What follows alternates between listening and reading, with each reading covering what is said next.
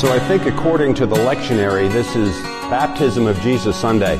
According to the Gospel of Mark and the narrative lectionary series, this is Superpower Sunday, or maybe the marginal revealing of Superpower Sunday. So I invite you to join me in following the reading from the Gospel of Mark in the 3rd chapter. Again, Jesus entered the synagogue, and a man was there who had a withered hand. The Pharisees watched him to see whether he would cure him on the Sabbath, so that they might accuse him. And he said to the man who had the withered hand, "Come forward." Then he said to them, "Is it lawful to do good or to do harm on the Sabbath, to save life or to kill?" But they were silent. He looked around them with anger. He was grieved at their hardness of heart. And he said to the man, "Stretch out your hand." He stretched it out, and his hand was restored. They went out and immediately conspired with the Herodians against him, how to destroy him. Jesus departed with his disciples to the sea, and a great multitude from Galilee followed him, hearing all that he was doing. They came to him in great numbers from Judea, Jerusalem, Idumea, beyond the Jordan, and the region around Tyre and Sidon. He told his disciples to have a boat ready for him because of the crowd, so that they would not crush him, for he had cured many, so that all who had diseases pressed upon him to touch him.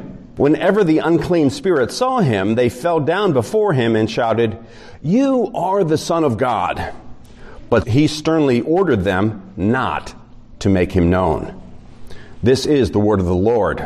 Thanks be to God. Now we focus again today on the life of the one human being who fully embodies God's life on earth, honestly. Here in this place where we come to get our bearings for a living week by week, despite what the Ravens or the Orioles or any other team does. There is an old and not terribly funny joke about the sea captain who was at the top of his career. He had earned a reputation as one who could make excellent decisions in times of crisis. People did notice, however, that just before it was time to give his orders to the crew, he would go down into his stateroom, open up his safe, and take out a little slip of paper and read it. Then he would stride back out on deck and make the right call. Naturally, curiosity about this practice was high. There was no surprise then that after he died, one of the first things the crew did after his funeral was to gather together in his stateroom and watch while the first mate opened his safe and pulled out that well-worn slip of paper. He read it aloud. Port left, starboard right. Not terribly funny. The point is that in difficult times, the captain knew to remind himself repeatedly of the basics. That captain's little slip of paper held information that people already knew. But for him, it was his secret, the basic source of his confidence that gave him the ability to act. Now, in Mark's gospel, Jesus is a little bit like that captain. He navigates obstacles well and is renowned for his wisdom and his decision-making. He also has a secret. It is often called the messianic secret, and it is especially pronounced in the Gospel of Mark. Jesus is secretive about his identity. He rejects any outright proclamation of any messianic title for himself. He will be no king. His humility is palpable. He deflects praise and doggedly focuses on the immediate tasks at hand. He chooses an enigmatic teaching style. The parables with which he instructs his disciples can be taken different ways, so that the deepest secrets of the kingdom of God can lie hidden.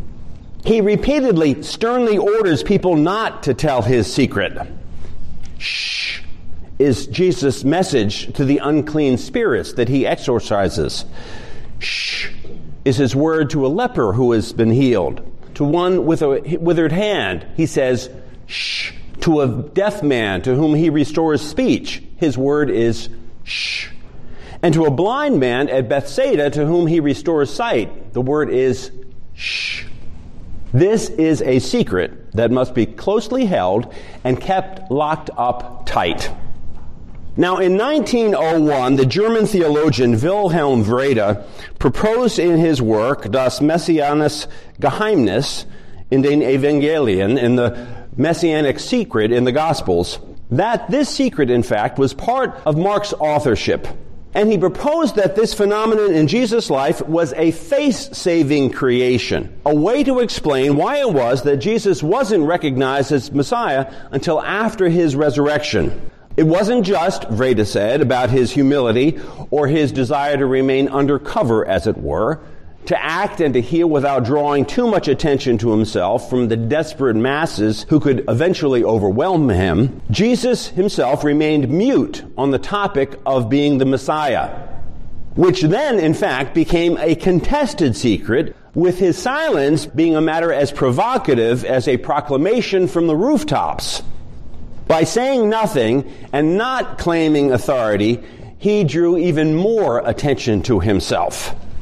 Now, some scholars have contested Wrede's theory on the ground that the Messianic secret was not a secret at all, but was part of the folklore that grew up around Jesus' ministry and was baked in, as it were, to the traditions from which Mark drew. That is, though Jesus and his disciples tried to keep his holy healing powers a secret, especially from the authorities, it never really worked. Word got out consistently, far and wide. Jesus could barely keep up with the crowds, and it took some miracles, in fact, to avert disaster from time to time. Now, other biblical scholars point out that the Messianic secret is not a damage control strategy that Mark made at all. It serves a completely different purpose. For Mark, it functions throughout his gospel like that little slip of paper in the captain's safe. It expresses the heart of Jesus' personal identity and his divine presence. The secret of what is written on Jesus' little slip of paper is this. Should I whisper this? There is a new force. There is a new spirit in the world. It is not a demonic spirit, but the Holy Spirit. Just as sick and destructive spirits can take control of people and even whole groups of people, this new spirit is entering people and forming them into a healthy, creative, and new kind of community, caring, peaceful, and generous. It is the kingdom of God. Jesus' healings, miraculous as they may be, and Mark, in fact, is not the largest repository of miracle stories. That honor goes to the Gospel of Matthew. Jesus' proclamations and his healings do not constitute the core of the good news. For Mark, the good news begins with Jesus' sudden arrival and reaches a crescendo in Jesus' mission and message of love and service to follow him in life and in death. Jesus' repeated stern words to people not to tell are never completely successful. A healed leper spreads the news. Whole crowds observe the healing of the paralytic let down through the roof by his friends. Is the Messianic secret ever really a secret? Well, no and yes. It remains a secret even to this day to those who define power and authority in selfish and controlling ways. For those who believe that might makes right, Jesus truly remains a mystery, inaccessible through any theories of power or domination. Those who seek worldly power don't usually spend much time parsing out Jesus' words or actions. But in the Gospels, they at least seem to try to.